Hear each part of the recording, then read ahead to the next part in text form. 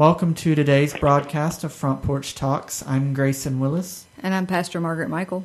Thanks for tuning in, and today we're joined by Pastor Marlon King. Pastor Marlon, how are you today? Well, I'm doing well. God is good. Well, thank you for joining us today, and it's good to have you. And Pastor Marlon is joining us via the phone today from Virginia Beach. Pastor Marlon, just tell us a little bit about where you're from and about how you grew up. Well, I am a third-generation pastor. My family is originally from the state of Kentucky. I grew up most of my life in Kentucky. My grandfather started life as a dairy farmer, and over the course of the early part of his days, my dad and my grandmother went to a revival service that two young men from Asbury University had come to their town to hold these services about the revival that was taking place in the 50s from Asbury. And so both my dad and my grandmother gave their heart to Jesus, went back home and told my grandfather about it, and he came to service the next night, gave his heart to the Lord, and that started a chain reaction in the King family that has resulted in the three generations coming into ministry. And life was changed. He had been an alcoholic, and the family dynamic was dramatically reversed by the presence of Jesus Christ. So I give praise and glory to God for his presence and his calling of my grandfather and then later on my father. Wow, that's just here pondering, Marlon. I like to connect things. And as you're speaking, and you said Asbury, I have 4 20-some-year-olds staying at my house this week. They went to Asbury, some of them from Kentucky. And it's just interesting to have heard them talk some about Asbury this week, and then this morning hearing you talk about Asbury and what that revival, how that changed generations. That is so powerful. That yes. Not only, of course, you know, you're speaking the language of the Shenandoah Valley right now when you talk about dairy farming, and so I'm just grateful that you shared that piece of the story with us, because I think there's farmers listening today, and just know that for such a time as this, I think we're hearing your story, and it's, as we talked before the broadcast, it is actually God's story being played out in the generations of your family, and that's powerful. Pastor Marlon, if you'd like to share, you talked about that revival and how it impacted your family.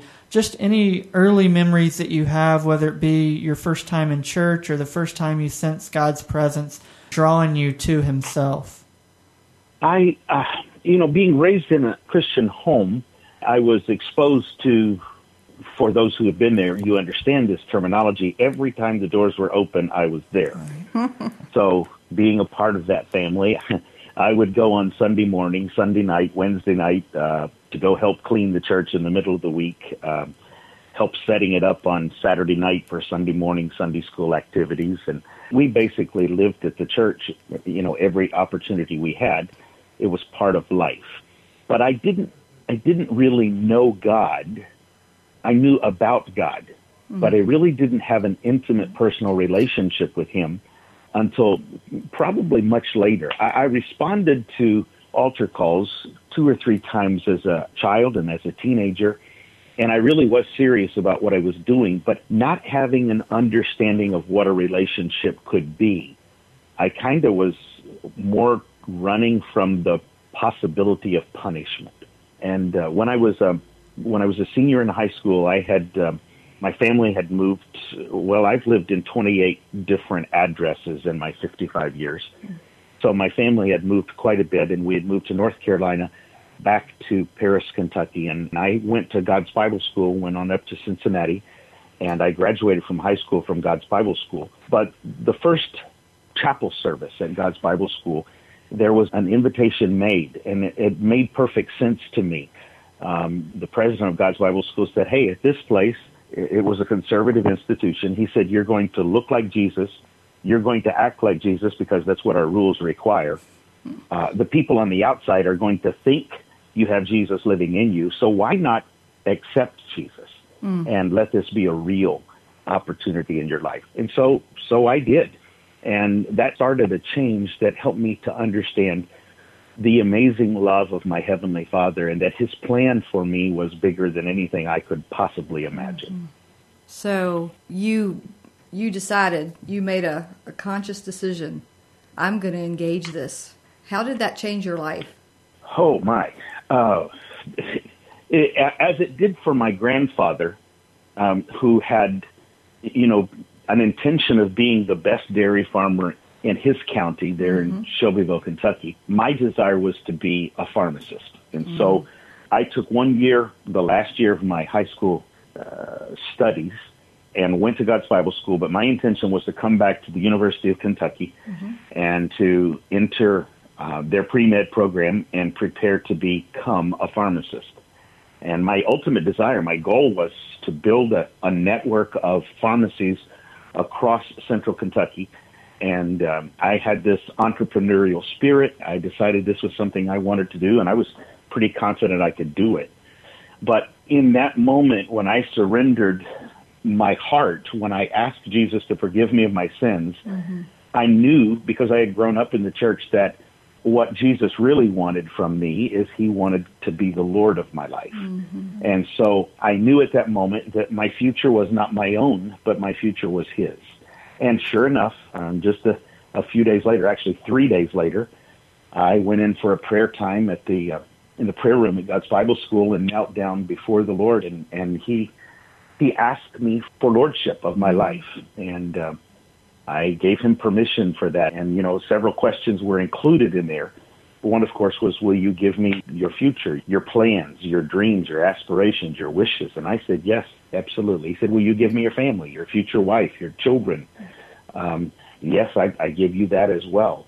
Will you give me your physical being, the things that I want to do with you? Will you give me that? And, of course, I said yes. And then, he kind of said, okay, this last page is blank, and I'll add to that as time comes on. But I just want to know if you're willing to sign off for me to be your Lord. And I said, yes, Lord, I'm willing. And He said, even if it means you coming across as a failure, are you willing to let me be Lord of your life? Now, that particular phrase was one that I'm a type A, I'm very get-her-done type of person. And when He said, even if that means your being or being perceived as a failure, I tried to argue with God. I said, you couldn't possibly want my failure. You couldn't possibly want me to fail. You would want me to succeed, because I'm giving it all to you. I'm letting you be Lord of my life. And, of course, He said, no, I want that. I want to know that if you're being a failure brings me glory, that you're willing to bring that to me. And so I said yes. And in the subsequent days, which ended up just being a very few weeks, the Lord called me to preach. And, I remember my grandfather being a pastor, and I remember he was a bivocational pastor, and he pastored small churches in my lifetime. He pastored small churches in little storefronts in the little town of Paris. And I remember him working 40, 50 hours as a professional painter, and coming home and getting a shower and sitting down to eat, and then getting up from the table and going to the hospital or going to a nursing home or going on visits to different people's homes, and then coming home well after dark and falling into bed and getting up the next morning at dawn and having his devotions and going back out into the field. And when God called me to be a pastor, a minister, a preacher, I said, Lord, I really don't want to do that. I've watched what my grandpa does, and that's not really the life for me. And God said, well, I really didn't ask you what life you wanted. I asked you, were you willing to be that pastor that I'm calling you to be? And so I finally got over that, and I said yes. But then I said, Lord, my dad was a pastor. He had been called into pastoral ministry, and on his second church, he got a very difficult congregation, a difficult situation. There had been fighting and bickering, and a church split had taken place just before he came, and so people were wounded, and my dad didn't know how to deal with wounded people, and I remember him coming home from church after praying one Monday morning, and he came home and his face was red, and he had tears rolling down his face, and he said, I can't take it, I've got to go.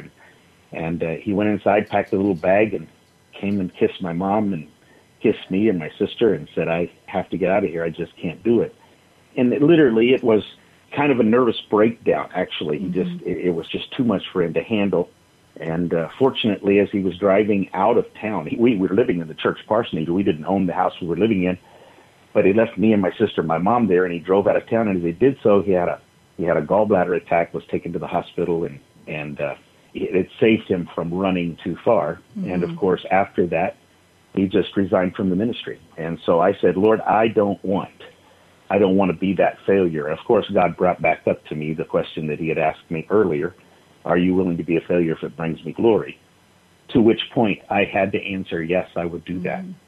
And he confirmed it in a variety of ways, one of which was a friend of mine was a clown. I mean, he just was the class cut up. And as soon as I had told the Lord yes, he reached over and tapped me on the shoulder, and he said, what's happening to you? And I said, what are you talking about?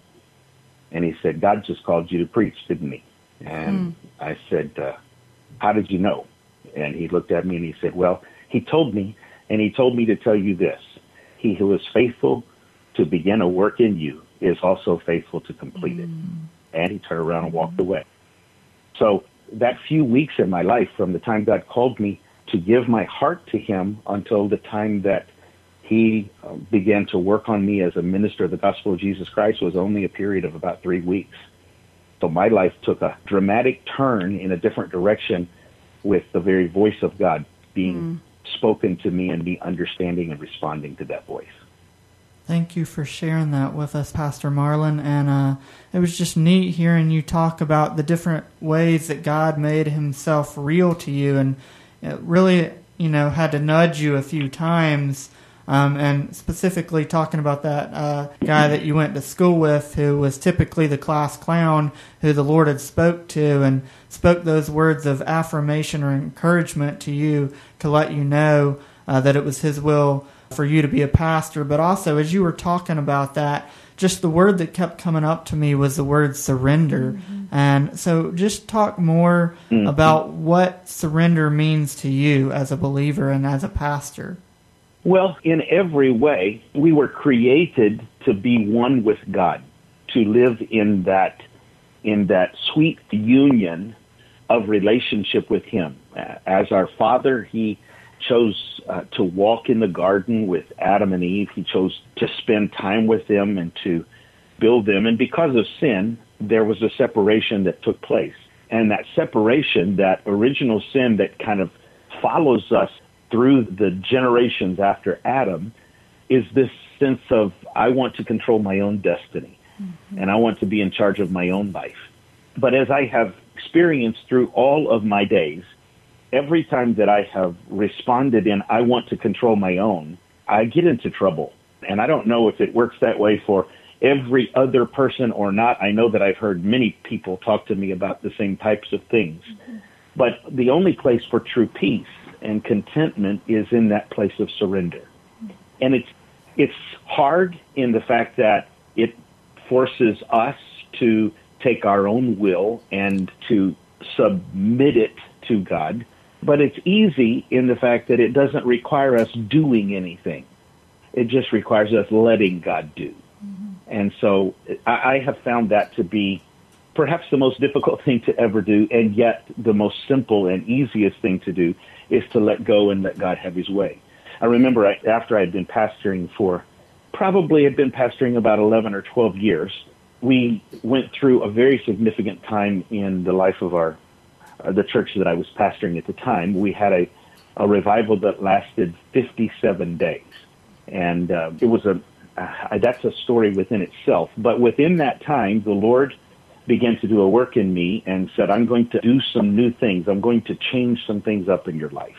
And so I went to a friend's, after our revival ended, after that 57-day revival, and I went to a friend's revival a few months later, and as I was seated there, I felt the Lord saying to me, I want to take you out of pastoral ministry. I want to change your ministry. And so I want to move you. And I said, okay, that's great.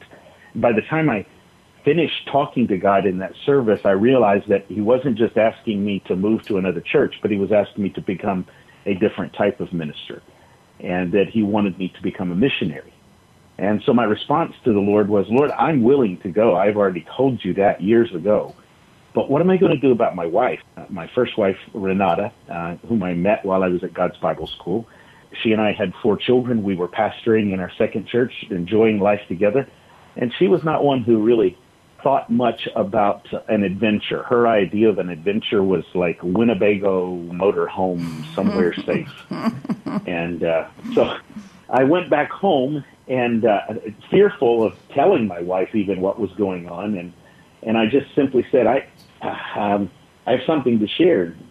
So she said, what's that? And I said, I think the Lord's calling us to the mission field. And she said, what's taking you so long?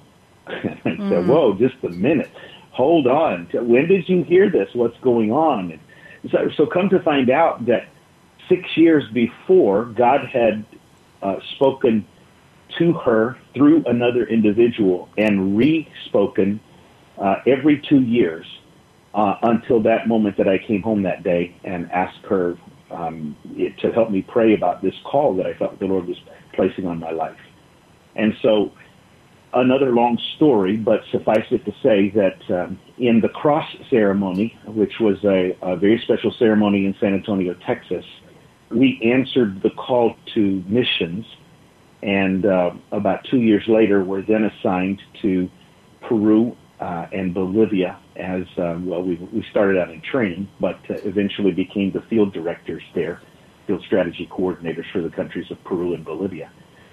It was an adventure, but an adventure that only was possible when I said, yes, I surrender who I am, what I can be for the glory of God and the upbuilding of his kingdom.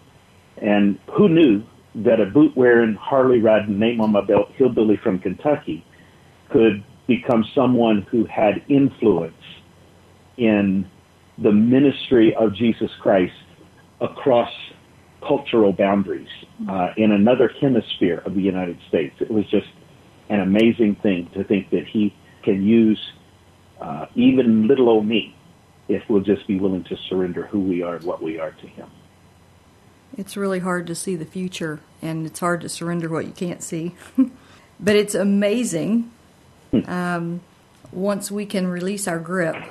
And for so many, me included, surrender is not easy. It is something that the flesh fights against.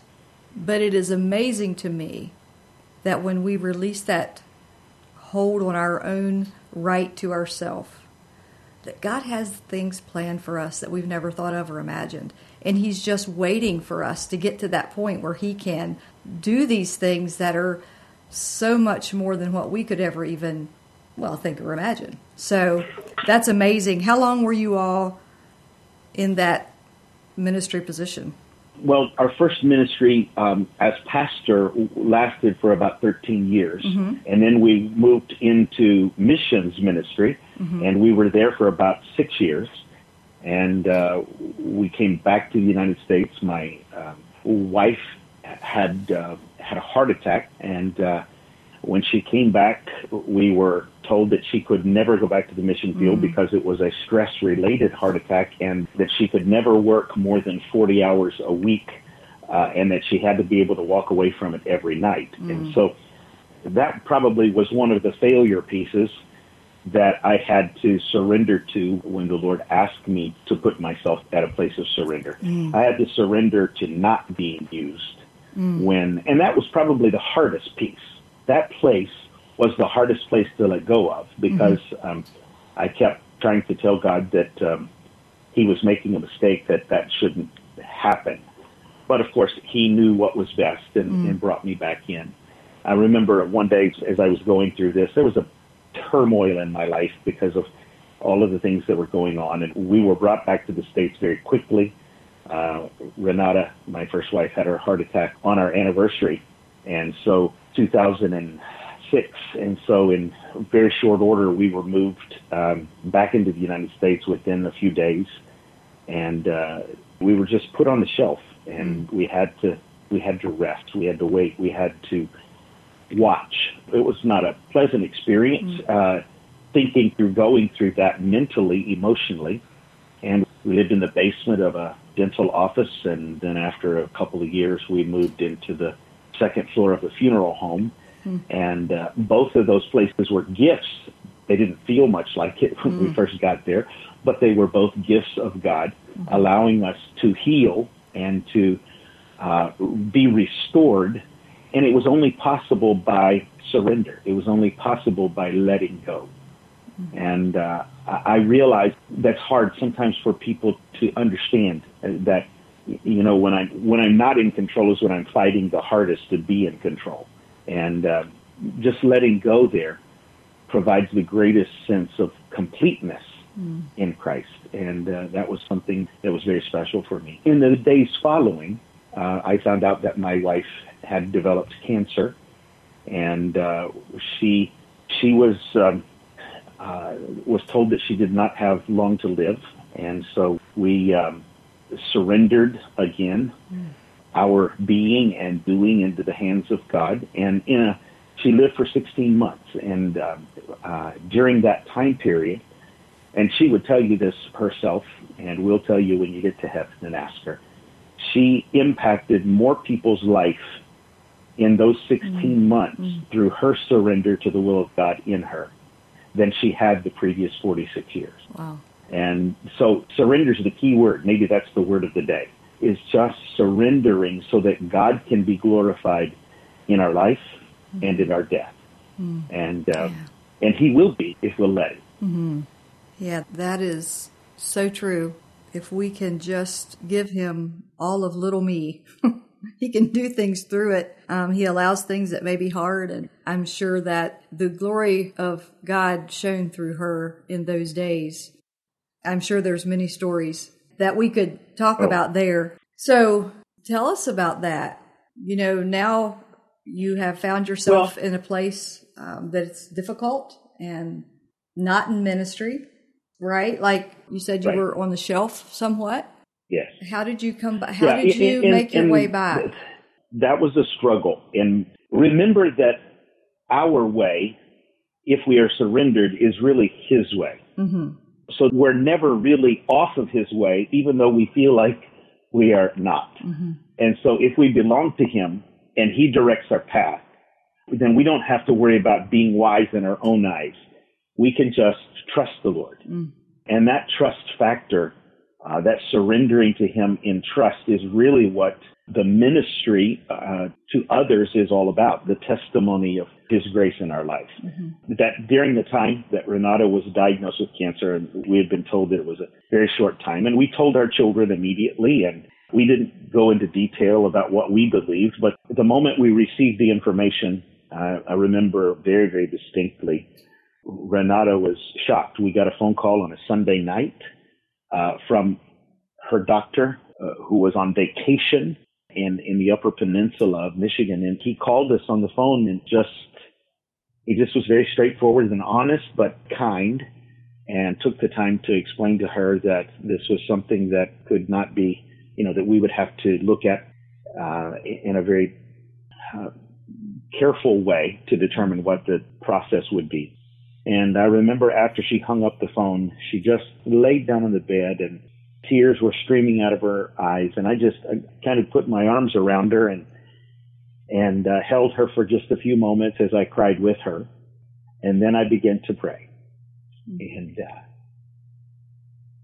the peace of God, which passes understanding, is something that is so hard to explain in words.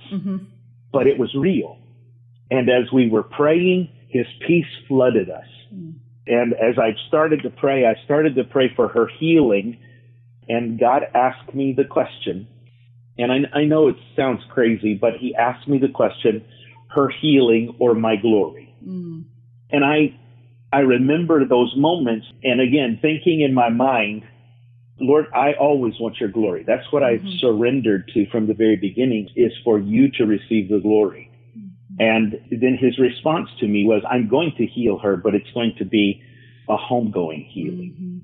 And so she and I both heard that voice of God that night, and we both were at peace with it. It was a journey that we took together. It was a battle.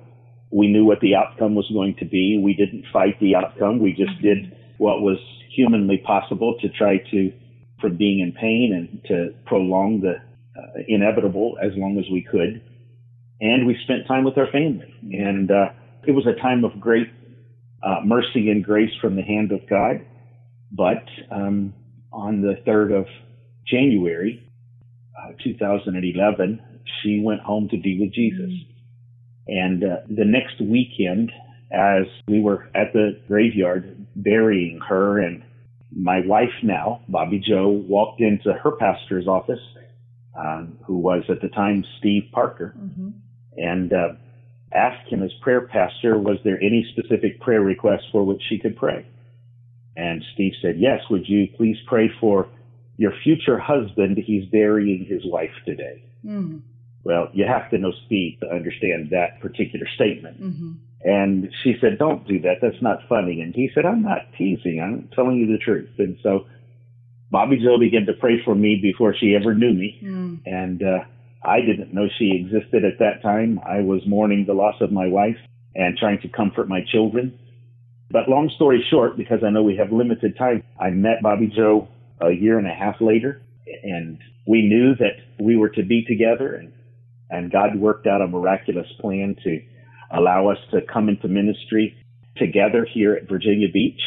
And we are enjoying his blessings and watching him work to perform his ultimate plan in our lives as we continue to let his praises ring through us here. Well, Pastor Marlon, thank you for sharing that. And it sounds like God brought beauty from ashes, so to speak, in your life, took a sad situation and got glory out of it, and used that time in you and your first wife's life. And he even used Bobby Joe to pray for you and your family. And so anything else in closing that you'd like to share that you haven't shared already? Well, just one thing back to the surrender piece, and that is if you're struggling with understanding direction, or if you're struggling with where you believe God has you today, and you're kind of wondering, is this God or is this me? Did I get myself here, or is this where God has brought me? The key to all of it, the key to peace in the midst of it, and the key to the next step, moving from this place to the next place that God has you, is going to him in surrender and simply saying, I want your plan for my life. And I know you have the grace to take me through anything that I would face, but I also know that if I surrender myself and my situation to you, that you can receive the glory and the honor from this, and God will be lifted up. And our ultimate goal in life is to bring glory to God, however that is. And so I would encourage those listening to this and having questions about where they are or what's going on or why is this situation happening, go to the Lord and just surrender it to him. He'll take care of it. May not be the way you think, but he will take care of it, and he will receive the glory from it. And those things that come into our lives that are so hard are such a huge part of our growth in Christ. And I just want to say before we close out today that I remember the first time when I was at a district event on the Virginia District, Marlon, and I realized that you and Bobby Joe were there together. And I just want to say that was such a great moment for me. It was just right. And that day, surrender looked really good on you too. Well, it looks good on all of us when we're living in that place of surrender. That's right. And where surrender with pride, because our life is his life. Amen. And if he has permission to make it into what he wants it to be, he will bring glory from it. That's awesome. Amen. Thank you. Thank you for joining us today, Pastor Marlon. I've enjoyed hearing your testimony. I just thank you, Grayson. May God bless you. Thank you for listening to today's broadcast of Front Porch Talks. We pray that Pastor Marlon King's testimony has been a half hour of hope for your life. May God bless. Front Porch Talks is sponsored by Harrisonburg First Church of the Nazarene in partnership with Sunshine Ministries.